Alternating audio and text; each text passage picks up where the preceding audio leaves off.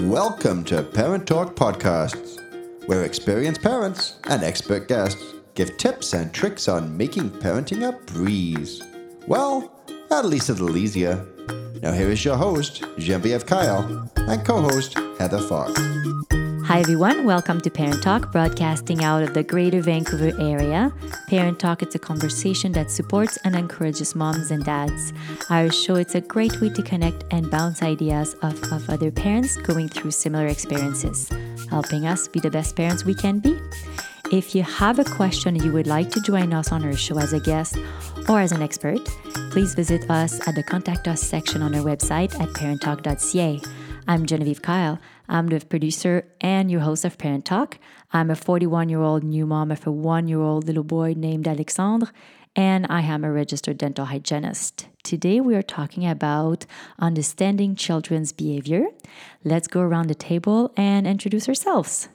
Hello, everyone. My name is Heather Fox, and I'm your co-host of Parent Talk.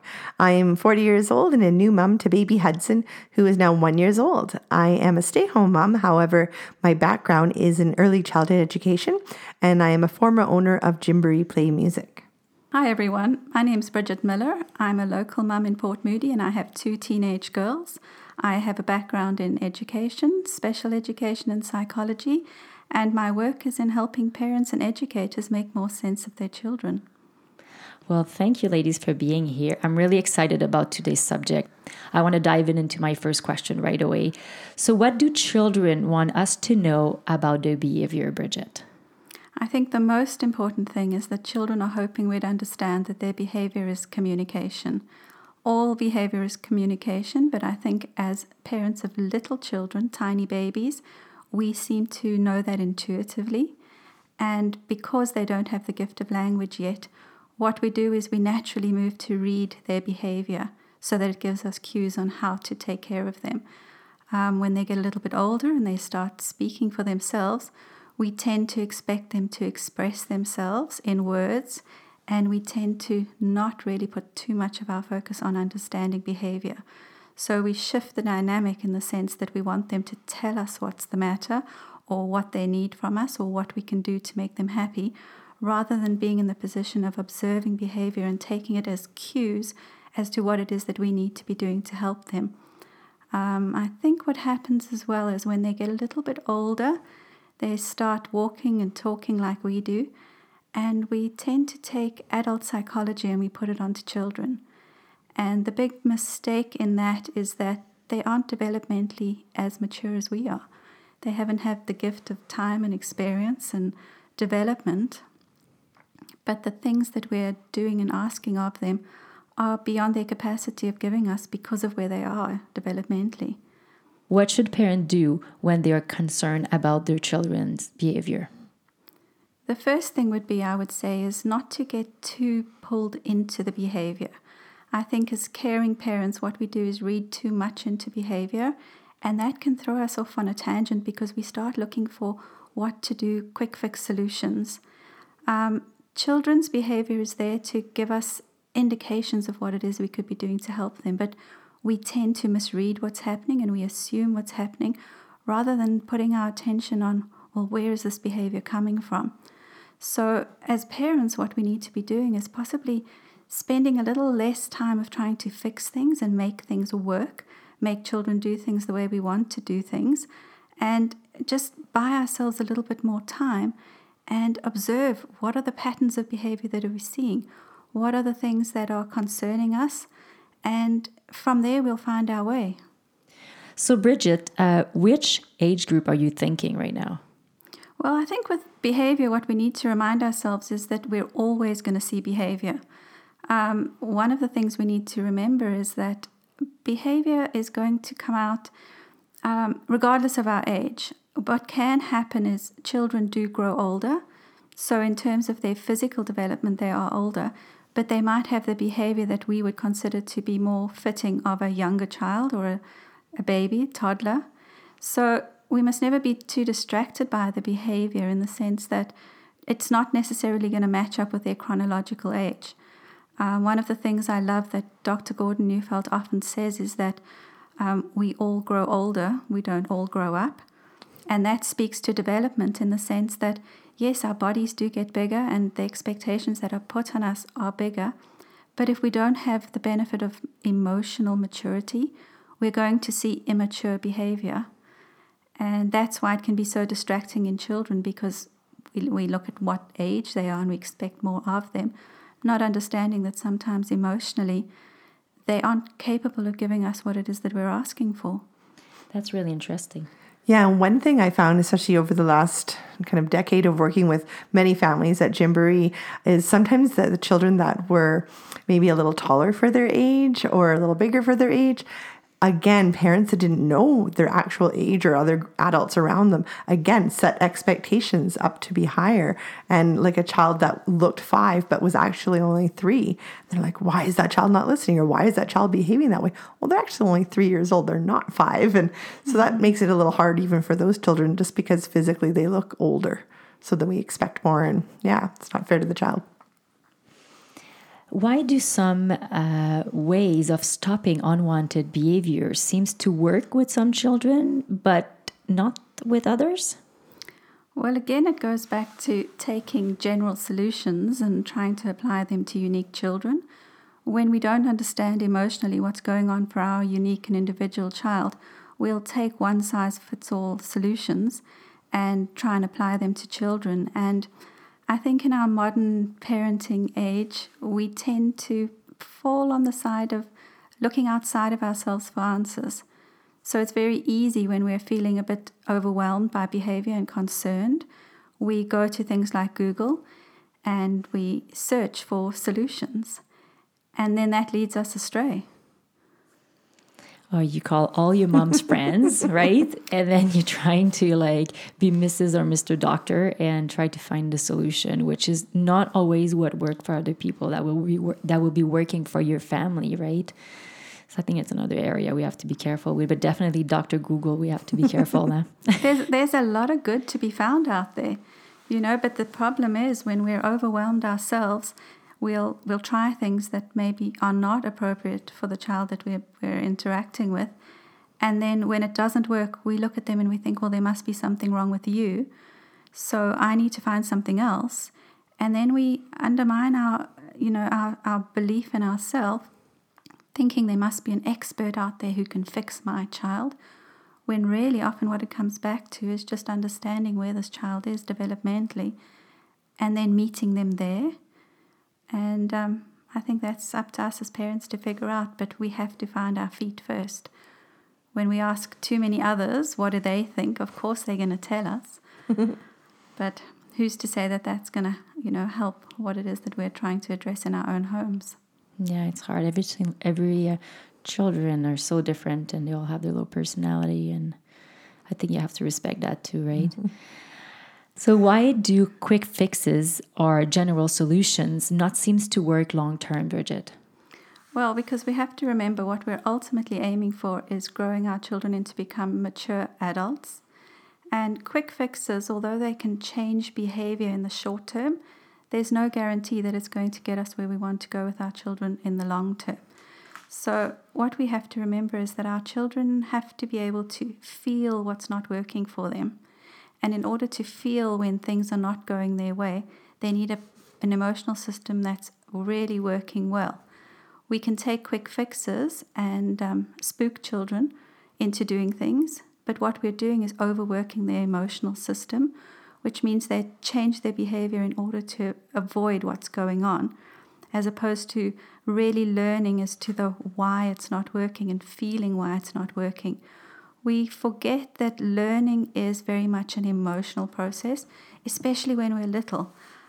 Children have to have an emotional system that's working really, really well so they can feel the sadness and vulnerability and all the things that don't work for them throughout their day. And when you're a young child, that's a lot. There's a lot of sadness in that. So quick fixes, although they can alarm a child, move them to change the behavior short time, it's not really addressing what it is that's going on for the child. What's a quick fix? Can you give me an example? Well, a quick fix would be something like a timeout. It's a technique, and we're applying a general technique to this unique child. not always understanding that it might not work for them in the way that we're hoping it's going to work for them. So that would be a quick fix in the sense that it's a 1, 2, 3, you need to do this and you need to do that and you need to do the next thing. And if you do it properly and correctly, the child will learn their lesson. But that's coming from a very behavioral approach. It's not addressing, well, what is really happening for that child when they are separated from us? Are they learning their lesson because it's sinking in for them? Or are they just learning they need to change their behavior in order to be able to be in our presence again? Because it's all about our love, right? They want to be with us. They like sending them on timeout is keeping them a little bit away. So for them, this is what's difficult, right? Yeah, I mean, a primary need for all of us is to be close to those that we love the most. And from a child's perspective, especially when they're younger, they need us and they rely on us so much. And our physical presence is what calms them down and brings their system to what we call rest.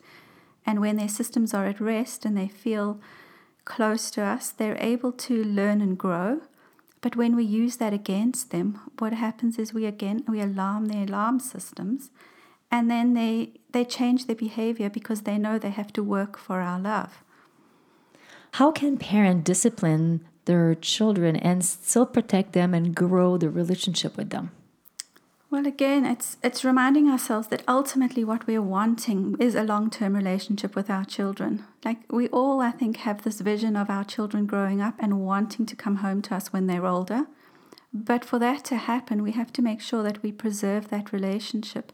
We want to deepen their attachment to us because we're the ones who are there from the very beginning and we're invested in the long-term outcome.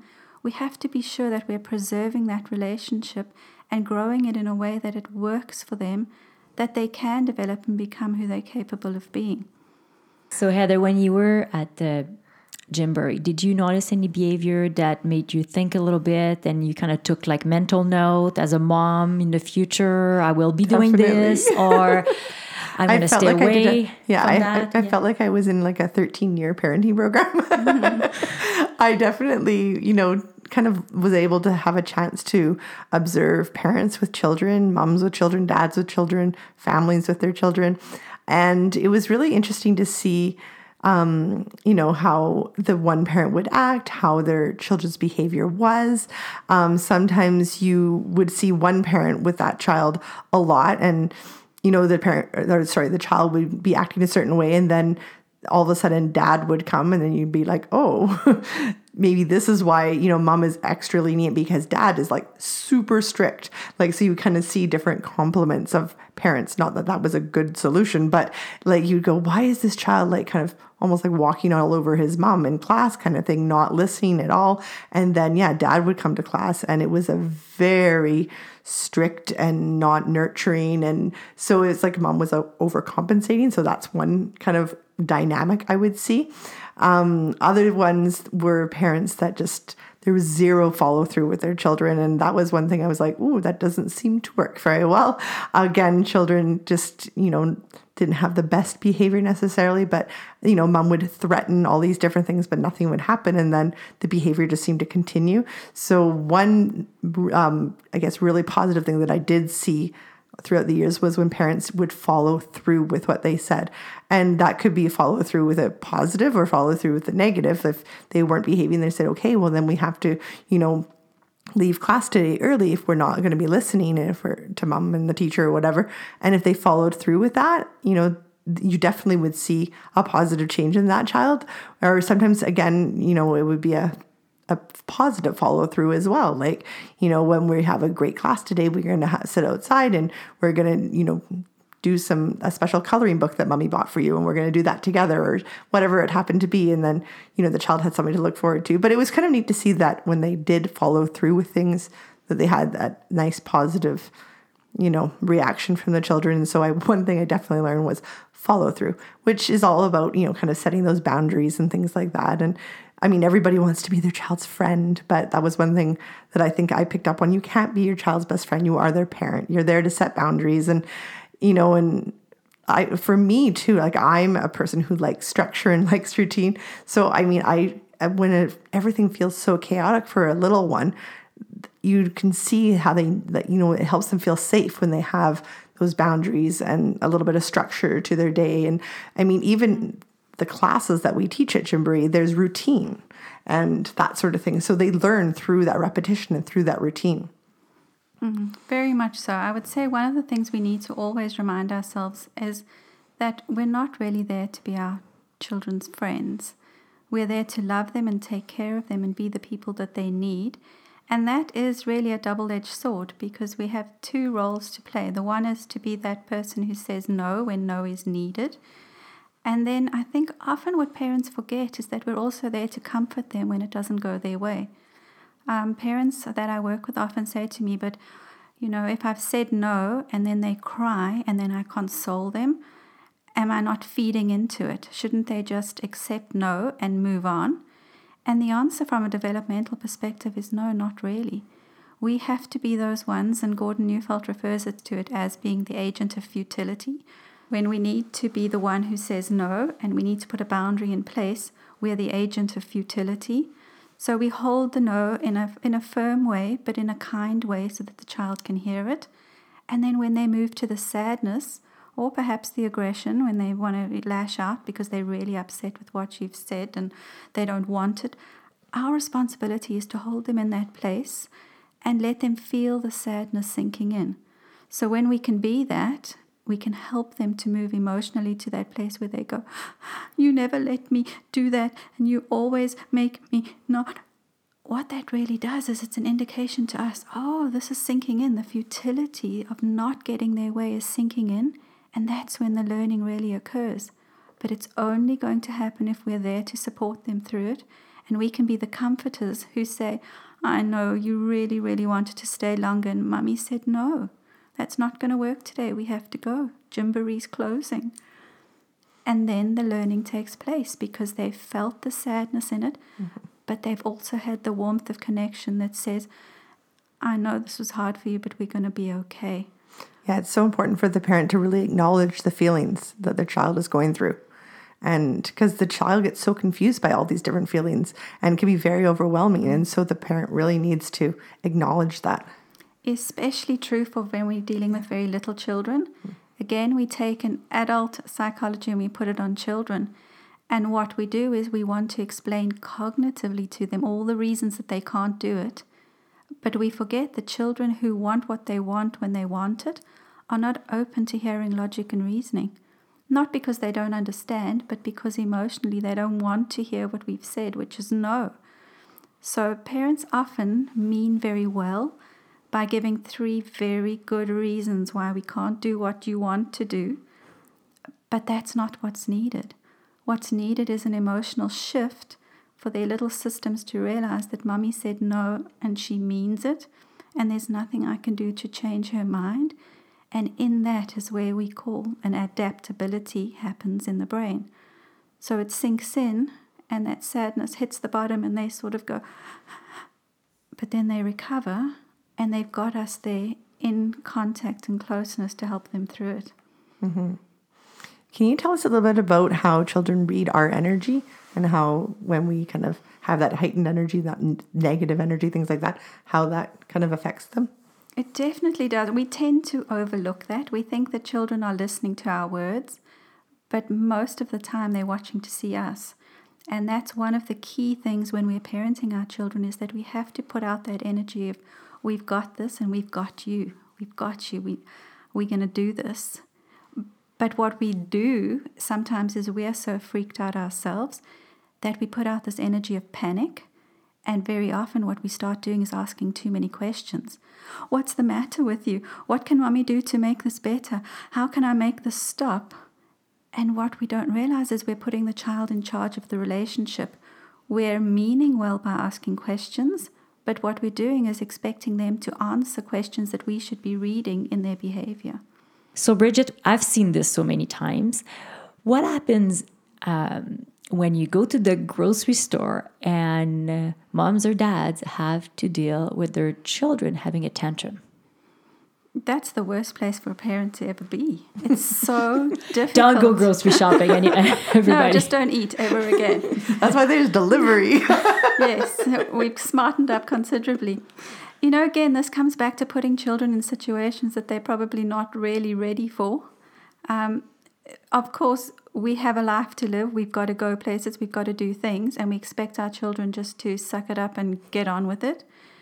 And what we're doing is setting ourselves up for a miserable time. We have to eat. We have to get things. So we have to figure this out. Again, understanding from a child's perspective, when they see that candy and they're immature, their brain just wants that candy. There's no amount of reasoning and negotiation that's going to settle down their wanting.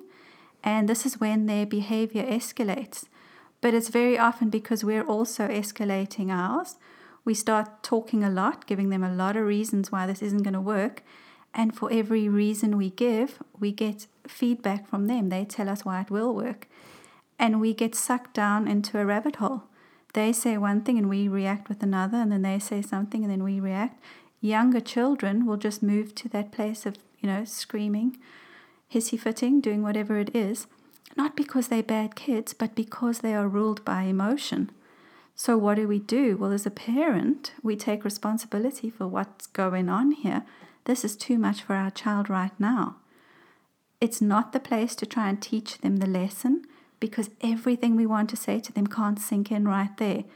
Sometimes it requires us to get out of there as quickly as we can, maybe leaving the groceries behind, because we need to preserve their dignity and also ours. I often say as a parent, we grow a very thick skin, because the minute our child starts what we would call misbehaving, there's a little piece of us that also wants to look around and see how many others are noticing. And then that fuels our alarm system, and then we start losing our brain integration because we start panicking too. And so we're trying to hurry our children through something that's going to take time. If we need to leave, then we need to leave. But understanding that clamping down on a child in that time isn't going to stop it. Our work is to be done after the situation, when we've calmed down, they've calmed down. Maybe we've been at home for a couple of hours. We've had, a meal, if we have food in the house after leaving the grocery store. When we've had bath time, a bit of connection again. Their alarm systems have come to a better place of rest. They're more receptive to what it is that we want to say, and we're calmer. And that's we can say, that wasn't okay. Jumping up and down in the shopping cart and screaming like that. We don't do that. And then those lessons will sink in for them. So which age group are you referring? Because I know with little ones, once it's over, right? They have already forgotten. So which age group are you thinking? This is very much when we're talking temper tantrums in the candy aisle. Little children. Okay. Preschoolers. And, okay. I mean, of course, we'll have teenagers who have temper tantrums too. They just look a bit different. But it's still coming from the same place. It's the inability to hear the word no and to accept a limit and restrictions, which is why behavior is true for all ages. And it's always coming from that same place. Is this child in a space where they're able to adapt to hearing no?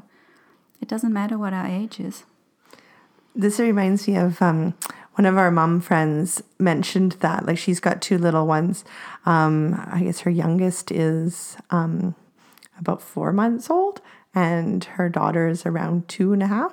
She's kind of lowered the expectations of what needs to get done during a day. And, there's just kind of no point, because of where the age and stage that her children are at, that, she tries to now focus on one thing per day and make it fantastic rather than trying to pile it all in. So if it's the grocery store or the post office, it's just going to be one event, one thing. And then she really takes time with her kids. And if there's a puddle on the way, they stop and they explore the puddle. And if her daughter wants to go visit the floral department, they take the time to do that.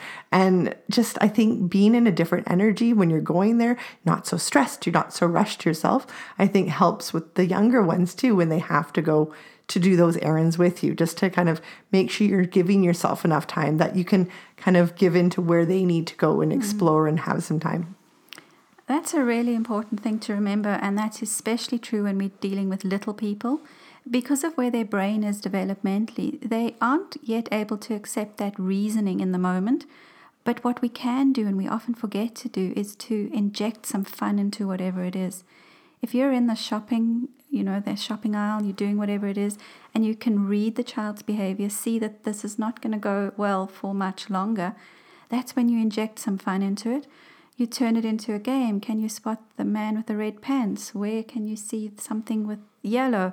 What we're doing is using distraction, but it appeals to where they are developmentally, in that it takes the focus off what they don't want to do, and before you know it, you've done your shopping and you're out of there as quickly as you can, which is a whole lot more pleasant than trying to reason with a child and tell them why we have to get these groceries or there will be no dinner.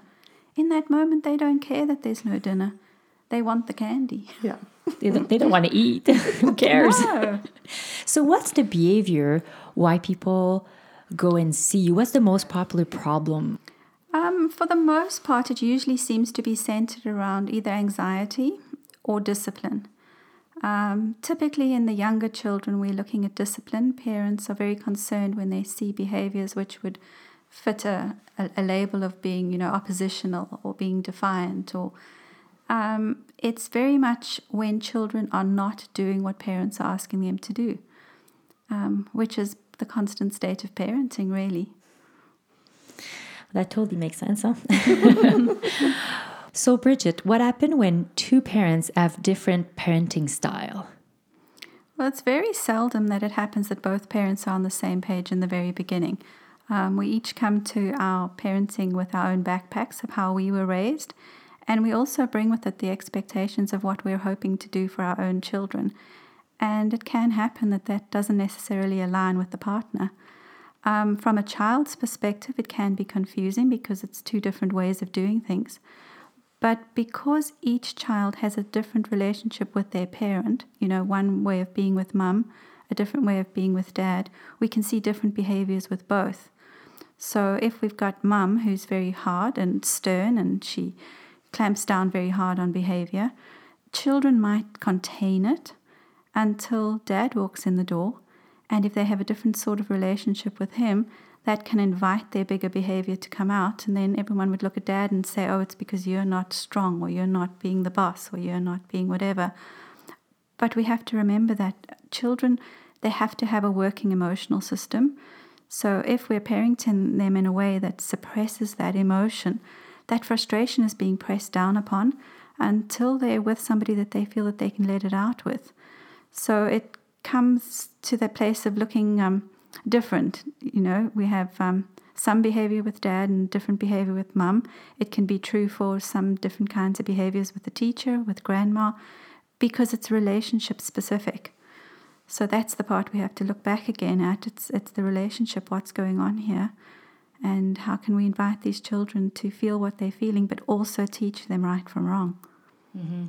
I think too, when you're in school, there's peer pressure from their little friends, right? You come back home, and then depends who's there, mom and dad, depends on the parenting style. And then whoever comes in and out the house, right? So that's why sometimes children goes from one way of behaving to another way. And sometimes even if you're just visiting a place, it's actually interesting to observe. I'm sure we all been some places, and you notice the change with the people around, with the surrounding of people, right? Yeah, it's very common. If as speaking as a teacher, you'll have children who come to you and you teach them for the day, and you see this sort of what we would call good behavior.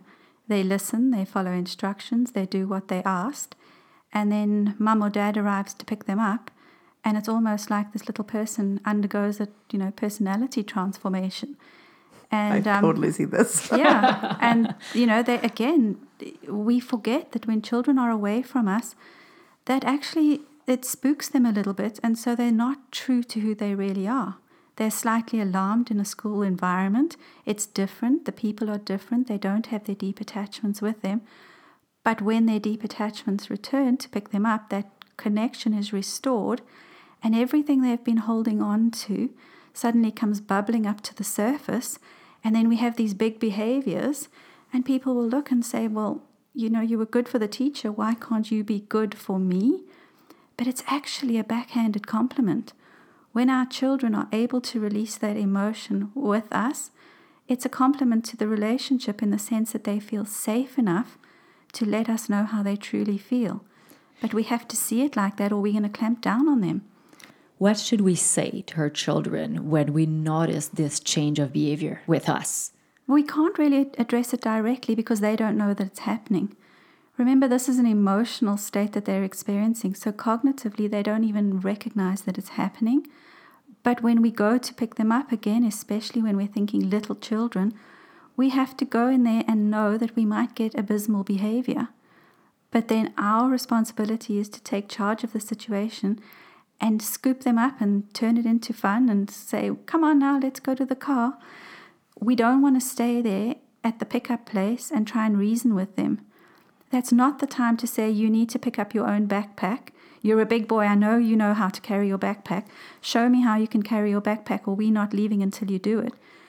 Because we're trying to cognitively teach them a lesson when what they need to do is just feel closeness to us, have us give them the great big hug and say, oh, I can see you've had a horrible day. You look so mad with that. Come on, you can tell me about that on the way to the car. Why don't we stop off and do this, or go to the park, or we're going to just, talk about what hasn't gone well for you today.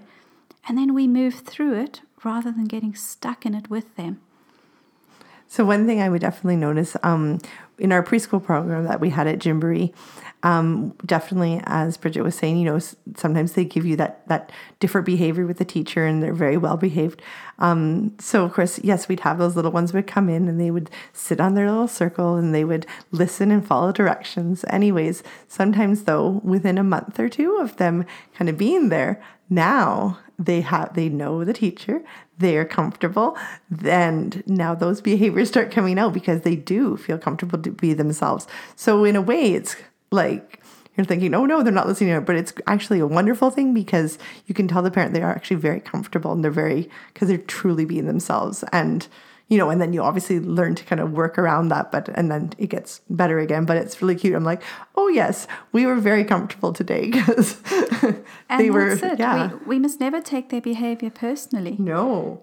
Because that's when we kind of bring our own stuff into it, and then we feel, hurt or wounded by the way that they're behaving. But when we accept it almost as that backhanded compliment, we're able to do more with it. Yeah. Because it's not so personal. At the end of the day, I think the whole experience is more calm for the children and the parents if you have a great time, right? It's always easier if everybody's having a good time, but not to fool ourselves into thinking we're ever going to get to a place where we only have good times. Of course. Most of the learning happens when things don't go the way that they wanted them to go. And that's true for us as parents as well. We have such high expectations of ourselves, and I think that puts an extreme amount of pressure on us to want things to be perfect, whatever that is, and we expect our children to, respond in ways that isn't big and messy and upsetting, but that's a vital part of growing up. But it's how we respond to it that's going to make a difference as to whether they grow through it or they get stuck in it. So how do we know if what we're doing is the right thing? Well, there are two parts to that. The first would be to read our child's behavior. If things are getting bigger and louder and worse, as opposed to better over time, that tells you that it's not working. But beyond that, I would encourage parents to take a little bit of time to feel what feels right for them. If you're using a technique or a strategy and you can feel when you're doing it that it doesn't sit well with you, that's your intuition telling you that this is not a good fit for you or for your child. It's all very well that it's been, shared by experts who've said this is the way forward, this is what you need to be doing. But as you're doing it, if you know that this isn't sitting well with you, that's an indication to you that you need to revisit it and look for another option because it most likely isn't a good fit for you or for your child. Can you give us an example? Well, from a personal one, for sure. The idea of time-outing my daughter, cognitively it made perfect sense that if I wanted to change behavior, that's what I needed to be doing. I needed to be putting her there to teach her a lesson. But with every moment I would be doing it, I could feel inside of me that this was screaming, no, this is wrong. But I had these experts in my head who said that this is the way through. This is how to teach a child right from wrong. But it backfired in the sense that it works against relationship.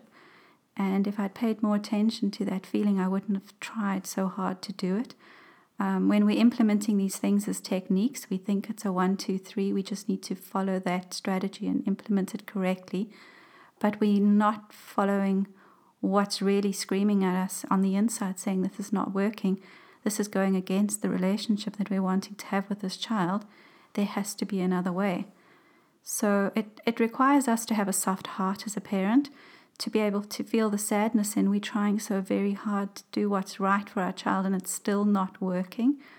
And when we can feel the sadness in that, we're able to move to a place of making another plan, looking for something. And that's one thing I would encourage all parents to do is when you're trying things or looking for different solutions, when you read it, does it resonate with you? Does it make sense? Is there something that sits well with you? Because that's going to be something that you're going to work with and stick with. If it doesn't feel right, it isn't right, and there's something out there for you that is.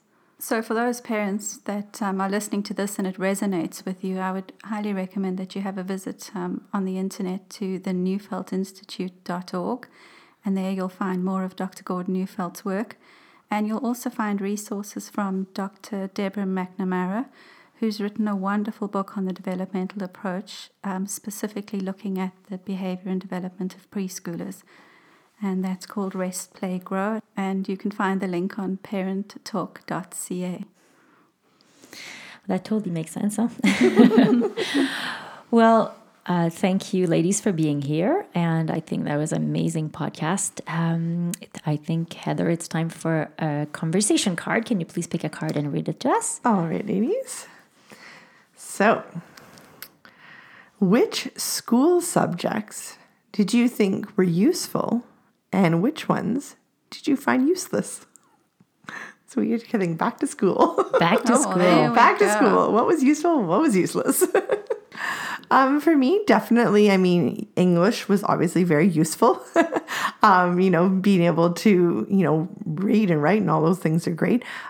For me, though, the useless ones, like everything had obviously a bit of a purpose, but like going into calculus for myself, not going into science or math or things like that. That was very, very unpleasant, and I have never, ever used it since. So calculus was useless for me. So you're not taking care of finance in your house? Totally. Although budgeting, budgeting is good. Had they given a basic budgeting math, I think that would have been actually very helpful, but that was never offered. I think they actually maybe like should. An accounting type that should be in school. Yeah, because people need to learn more about that. But no, calculus, no.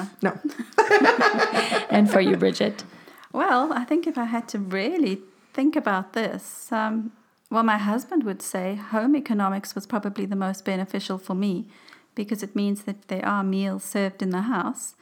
In terms of subjects I didn't enjoy, probably chemistry. It probably served a long-term purpose in that it gets you to university and it gets you to do what you want to do. But the actual being there, I could have done without. It's a bit painful.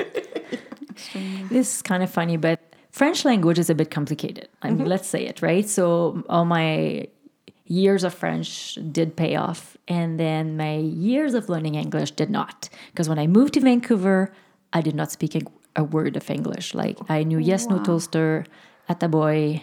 That was about it, right? So honestly, I do think back east, English courses should definitely be a little bit more in depth. Or maybe it's better now. I know with the internet now, a lot more people back east speaks English. But when I was studying back then, no. And a lot of my friends still today don't speak English. What age did they start teaching English in French, when you're going to school in Quebec? Grades are a bit different there, right? There's no grade 12. So I believe in probably grade 8 to 11. That's it, 3 years. And it's either you continue 2 years of general studying or you actually pick in technique, they call it. And it's you become a hygienist, you become a nurse, you know all the technique trades. Yeah. All right, ladies. Thank you again for being here. Thank you for your contribution in other parents' lives. For our listeners, the conversation continues on our website at parenttalk.ca. You can find us on Instagram, Facebook, Apple Podcasts, Google Play, and Podbean. And you can subscribe to this podcast on our website at parenttalk.ca so you don't miss an episode of Parent Talk. Don't forget to review us. Remember, there's nothing more powerful than feeling supported by a community of parents and sharing your thoughts, ideas, and experiences. Parent Talk is a safe space for everyone. Thank you for listening, and have a great week. The views and/or opinions of the host and their guests are not necessarily those of Parent Talk and should not be considered as fact. The information offered is believed to be accurate but is not intended to be a substitute for professional medical advice and should not be used for diagnosing or treating any health issue or prescribing medication. If you have any questions or concerns regarding your physical or mental health or the health of your child, please seek assistance from a qualified healthcare practitioner.